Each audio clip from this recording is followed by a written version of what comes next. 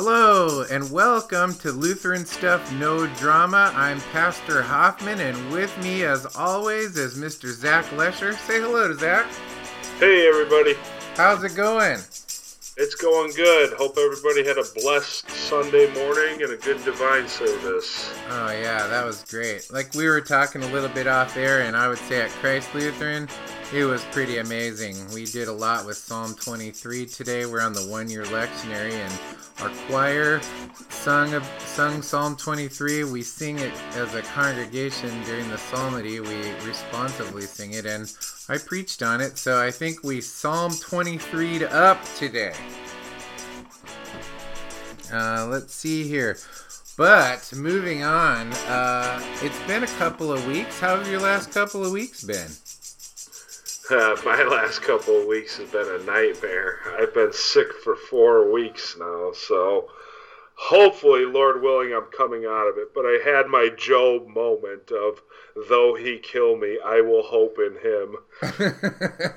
That's right, man. I can remember our last podcast together, we were both kind of sounding a little bit like 5-pack-a-day smokers or something. Oh, man. Then the flu came the second time, and it just laid me out. I had a temp for 4 or 5 days, and I was like, oh, this is not good. That was your insides. Normally you're smashing it on the outside, but on the inside it was getting to you. I'm telling you, I'm like, this can't be real life. I'm dreaming of a dream in a dream, but there's my tribulation there, so. No, yeah, definitely. So if we're to get us kind of caught back up, and by the way, I have to say, we have some pretty great and faithful listeners who knew we weren't going to do the podcast on the Sunday of Easter. And then the week after that, we were both not feeling too hot, and so we took another time off. And yet, even in our group, they've been like, all right, guys, we're looking forward to you guys getting back. So I'm really looking forward to it. Even getting back on track with the Romans that we've been working on.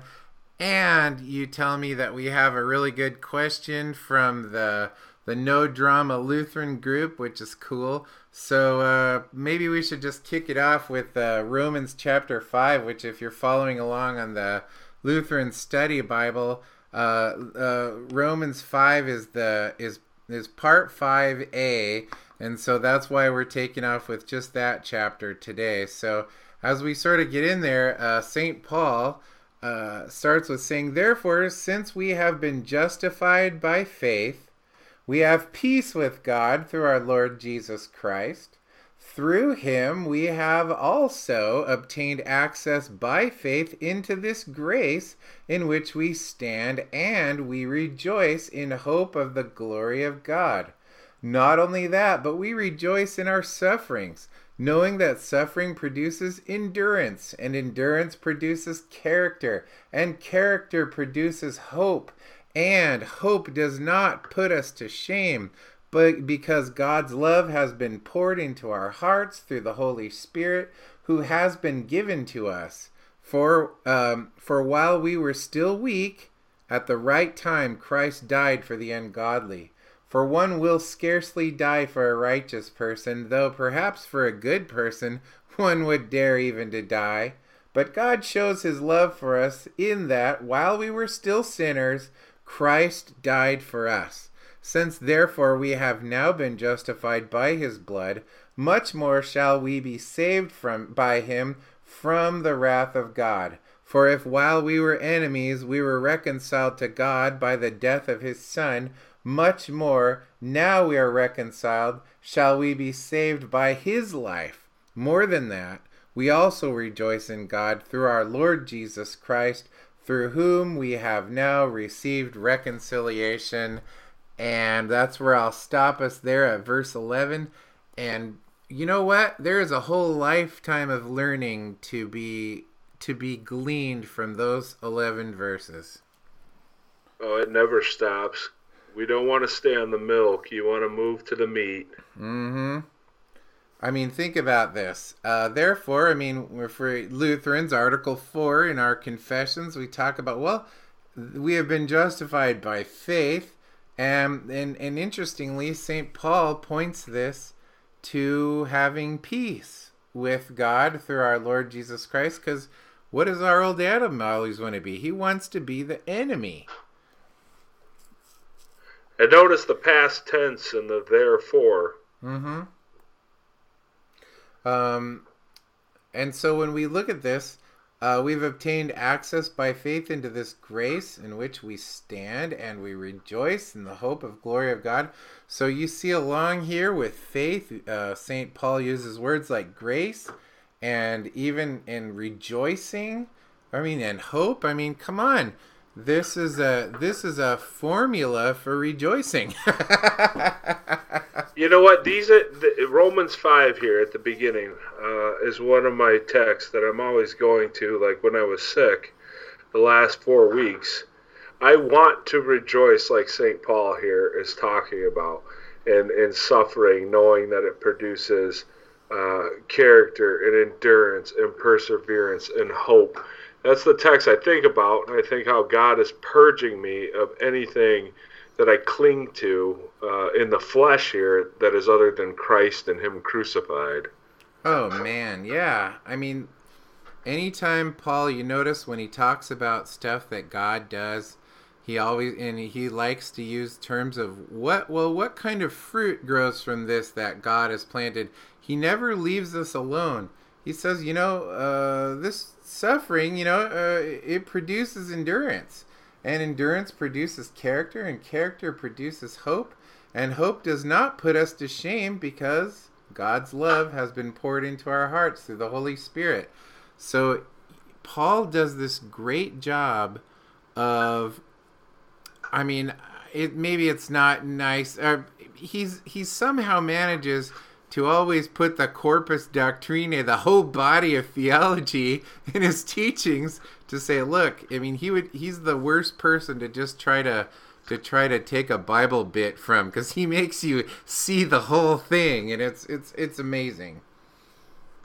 Absolutely. And just know, for anyone who's suffering out there, everyone who's suffering out there, none of us are escaping tribulation and trials, but that your suffering is to produce hope as the end result. Not hope in you, but hope in Jesus.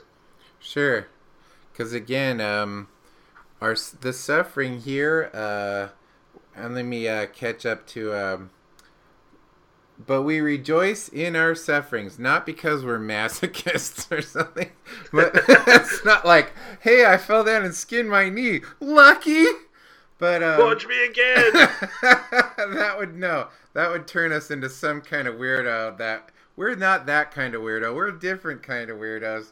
But it's to say that the fact of the matter is, when Christians try to imagine that our life is worry free, or I should say suffering free because we're Christians, well, that's just not realistic, and it just doesn't work like that. Yeah, Paul debunks that right here. So you're not living your best life now. No, although I did have the Lord's Supper today, and that was pretty amazing as my best life. You're getting the benefits of His best life. Absolutely, which He imparts to me. So yeah, that's definitely when you hear Christians saying, I wonder why God is doing this to me. I'm like, what are you talking about? You're saying St. Paul's like the opposite of this. He's saying, when suffering happens, it points us towards, know that we have a Redeemer who's on the other side of this. Yeah, my response might not be as nice. It might be more like, because you're an idolating, coveting thief, and God is purging you. He's repenting you, refining you through suffering.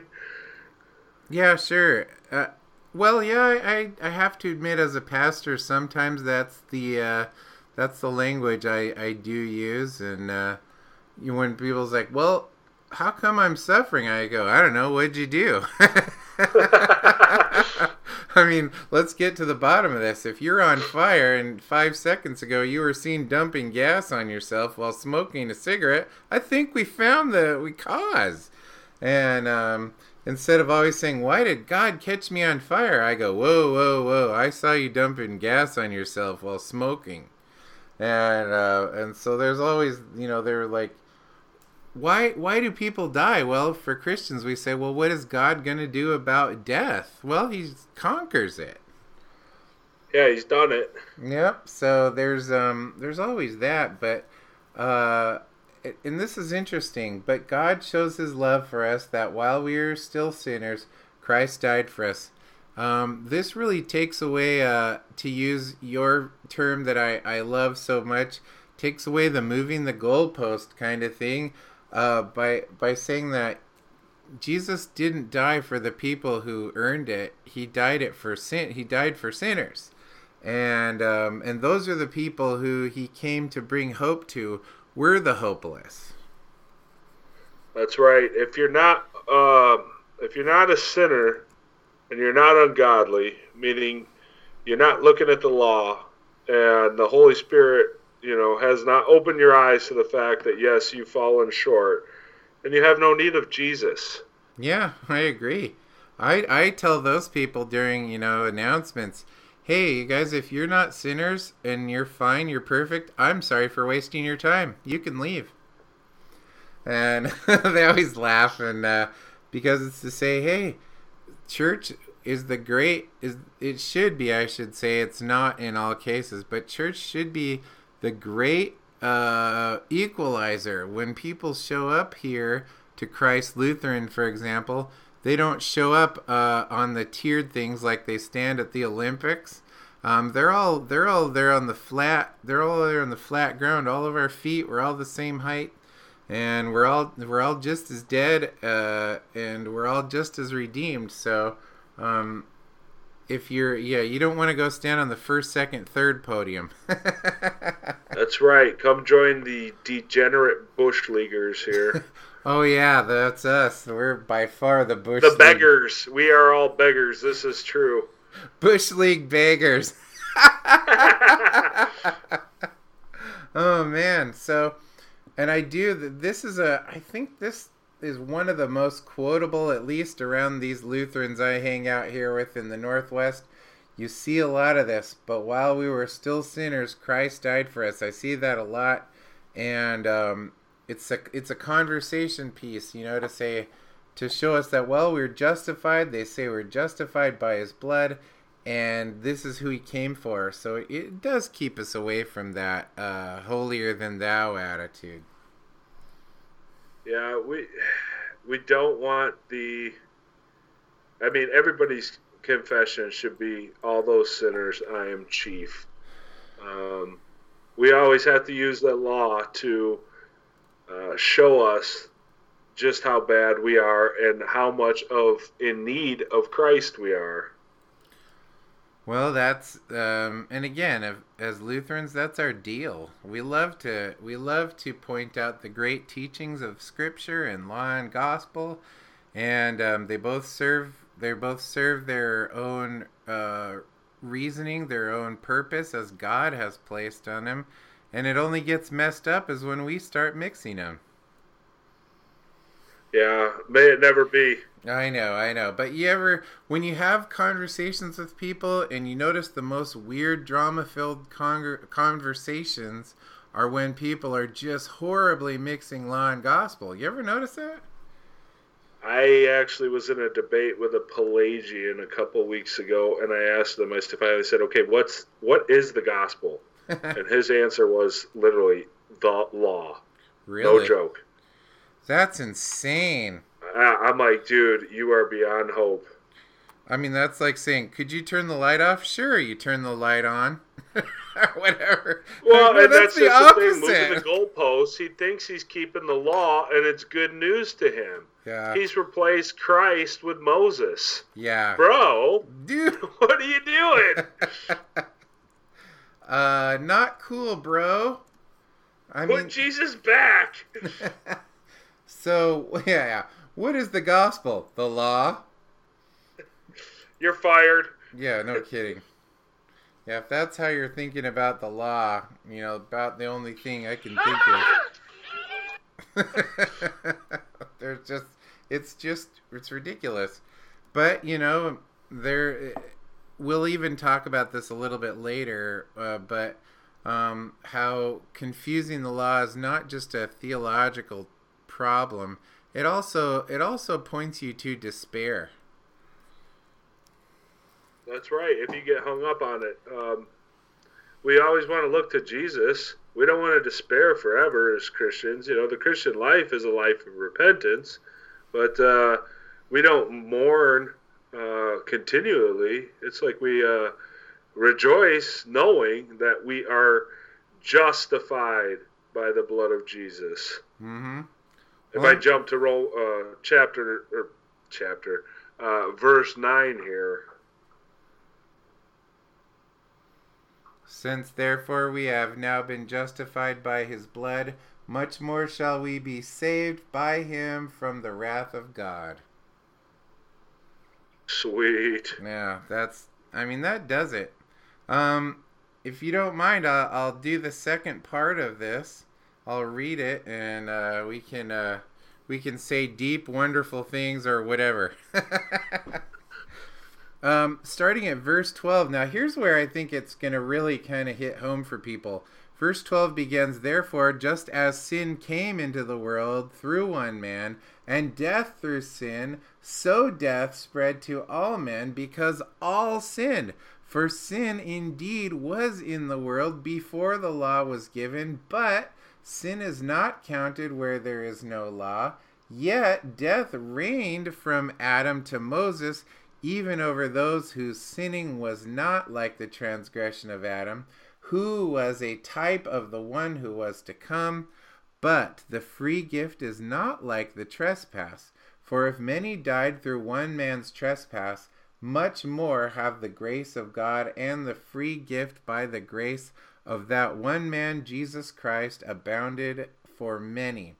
And the free gift is not like the result of that one man's sin, for the judgment following one trespass brought condemnation, but the free gift following many trespasses brought justification. For if, because of one man's trespass, death reigned through that one man, much more will those who receive the abundance of grace and the free gift of righteousness reign in the life through the one man, Jesus Christ." And he concludes, "Therefore, as one trespass led to the condemnation for all men, so one act of righteousness leads to justification and life for all men. For as by the one man's disobedience the many were made sinners, so by the one man's obedience the many will be made righteous. Now, the law came in to increase the trespass, but where the sin increased, grace abounded all the more. So that, as sin reigned in death, grace also might reign through the righteousness leading to eternal life through Jesus Christ our Lord." Boom. Yeah, that is gold. I mean, we could spend hours unpacking that, but unfortunately, we only have a short amount of time. So we're a 30-minute show, people. We got to sum it up. We're Bush League, guys. We're Bush League. Cut us a break. But there's a couple of things that should be noted here. When we talk about who needs Jesus, everybody. St. Paul is saying, sin came into the world through Adam. Okay, this is why we baptize babies. This is why we preach the gospel to people. This is why we don't just preach to certain people, but we preach to anybody who God has brought into our midst. It's to say that the reason why Jesus is for everybody is because everybody needs him. So it's very much shows the problem of sin and Jesus being the answer for everybody.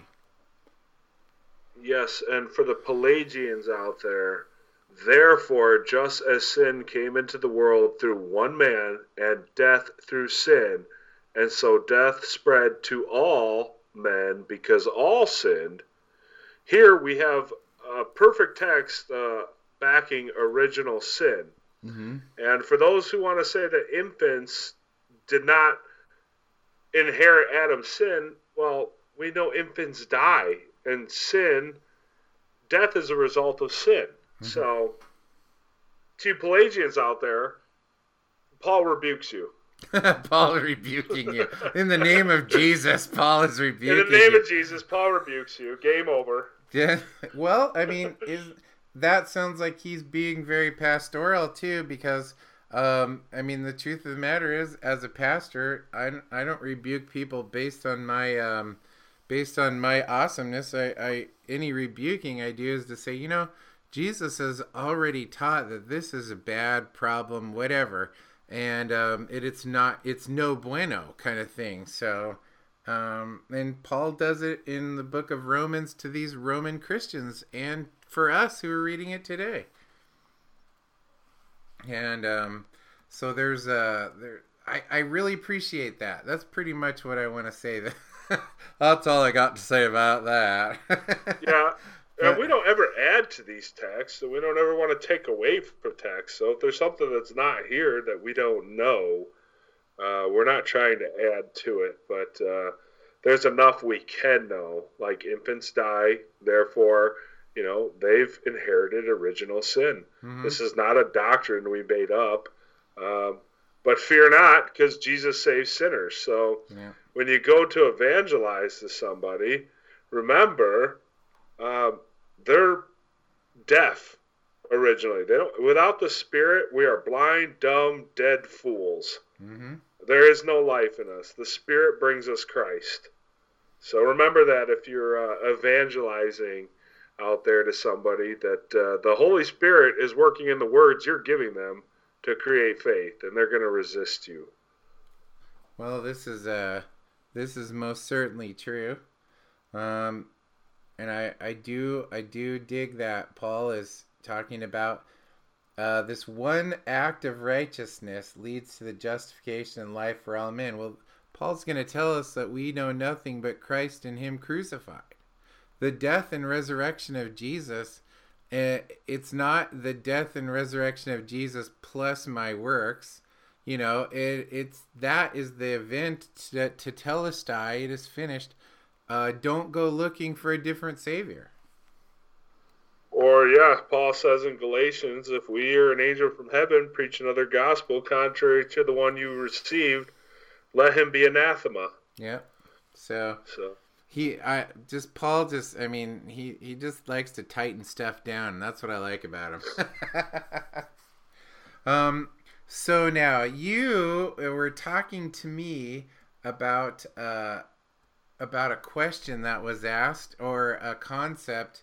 Yeah, let me word it out. I'll word it out. Let's talk about penitent sinners, someone who is stuck in a sin but seeking absolution, knows it's sin, versus self-justifying sinners who would like to just erase one of the commands and say, it's okay, I do this. Oh, yeah.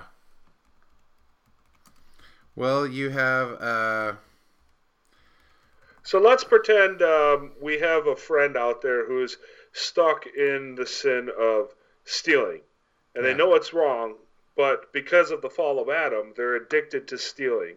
And they fight it. They fight it constantly by the Spirit, but they still fall prey to this stealing. And they don't think they're forgiven because they keep falling over and over again. What would you tell that person? Well, you're dealing with sinners, and they start I think a lot of times these people that are so crushed by the law, they need to hear some good news. When we talk about, we remember when sort of the Pharisees were asking Jesus, hey, in Matthew 18:21, for example, Lord, how often will my brother sin against me and I forgive him? As many as 7 times. And Jesus said to him, I do not say to you 7 times, but 77 times. In other words, the number of forgiveness, the level of forgiveness in Christ that's a ridiculous number, 77. But it's to say that people need to hear some comfort. Yeah, you know what? You're struggling. Something bad is happening in your life, and it's habitual. This isn't an after school special. Somebody doesn't just come up to you and say, kid, you got to stop doing that. And then everybody says, yeah, it's great. And they're all hugging and the credits start rolling and they lived happily ever after. That's just not reality. The truth of the matter is people that are broken, we can't get offended when they start continuing in being broken. Like, otherwise we become those puritanical people that we despise so much, and to say, well, you're a Christian, how come you keep messing up? Well, because I'm a sinner too. Right. Yeah. The fruit is always in someone's confession. If they're confessing it to be sin, and they're seeking help for the sin, and they know it to be wrong, well, we know they're of God because the Spirit has enlightened them to that information. So forgiveness is there for them too, because I tell you, just as the thief steals over and over and is stuck in this sin and seeking help for it, the coveter covets even more. Yeah. It's you definitely, yeah. The problem becomes, and I've seen this in my time in the ministry, is when you're dealing with broken people who happen to love Jesus, broken people who happen to be redeemed by Jesus, but when they display in their works that they are sinners and broken sinners, and pastors that get all frustrated with that, well, the truth of the matter is, well, the pastor's a sinner too. But the truth of the matter is what these people need isn't more puritanical lecturing. They need to hear some good news in the light of their confession. Because if somebody came to me and said, and I'll use your example, I'm a kleptomaniac, and I keep, even though I know stealing is wrong, it's all I can think about even. And so what they're saying to me is, I've sinned and I'm sorry. And what they're going to hear is absolution. Now, a life of a Christian may involve returning something you stole, for example. But that isn't the thing that brings about the forgiveness of sins. The forgiveness of sins comes to somebody and they're free to return it. They're free to, it's not saying, well, I'll forgive you if you return it. Well, no, that's not why you're here. You're here to confess a sin and receive forgiveness. And I think that's where they get caught up, is to say, well, unless I do this penance, not being repentant, unless I do this penance, whichever you assign to me, Pastor Hoffman, then I won't be forgiven, right? And I'm like, no, that's not what we're doing. Speaking of that, let me jump in with, the flesh loves penance because it puts me in control of my salvation again. Oh, you're going to flog me 30 times? That's great, because then I've had my punishment and I can elevate myself to heaven. No. Jesus saves, and you have to cling to the promise and trust Him alone. And when you confess that and you receive the absolution, there's no more for you to do. And if you return the thing, then that would be a fruit of repentance, a fruit of faith. I agree. I totally. Because again, you're not saying return it and I'll forgive you. A forgiven person is acknowledging, this was wrong, and the fruit of that is they return it. And so it is important to see the difference between conditional forgiveness and actual forgiveness. Yeah, and to all you husbands out there, me included, we all know what we're talking about. When you snap at your wife and then 2 hours later you're like, I'm sorry, I had a long day, I shouldn't have done that. Holy Spirit works contrition because you murdered, you were angry in your heart, and then a couple hours later you're feeling guilty, and the fruit of faith comes forward with the apology. Yeah. Absolutely. And that's for us. You know, I mean, it is an absolute gift. So I got that going for me, which is nice. You know, we have this forgiveness, but again, the repentance and the marriage thing. You know, if I had a nickel for every time I did something boneheaded as a husband, I think I would be pretty rich. Yeah, I guess the question is this. Okay, well, the answer is this. If you know that what you're doing is wrong and you are sorry, then you can be certain that Jesus has forgiven you, because you cannot create sorrow for sin or even know that it's wrong without the enlightenment of the Holy Spirit. Absolutely. Somebody without the Holy Spirit isn't seeking reconciliation with Christ. Here, let me prove my point right now. Pastor Hoffman, be sorry to me. Just be sorry to me right now. Well, I've probably messed up enough to where it wouldn't take me long to find something.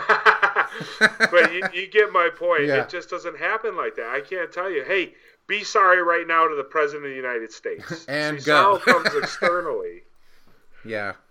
No, you're right. It is a remorse and things like that. Well, that does come as even I will say, just so nobody out there misunderstands us and we create drama, an unbeliever can feel sorry for doing something that's wrong, but they're the ones that don't know to seek reconciliation with Christ. So unbelievers feel the sting of the law, but only through faith, as St. Paul says, do we have any peace with Christ. Right, and we would call that worldly grief versus godly repentance. Paul talks about that to the Corinthians. Yep. So just to make sure we don't stir up anything. Oh man, I just looked at it and guess what? It's been 30 minutes. The fastest Bush League Lutheranism no drama radio podcast on the interwebs has yet survived one more show. And by the way, what a good topic we got on here, and I think it was really pertinent to the Romans lesson. Yeah, it was good, and we Bush Leaguers, we can move pretty fast here. It's true, you got to. That's pretty much what we have all the time for today. Remember, for those of you listening, we're on iTunes. You can find us at nodramalutherans.podbean.com, and of course, you can find us on Facebook, which is Lutheran Stuff No Drama. And anything else you want to close us on, Zach?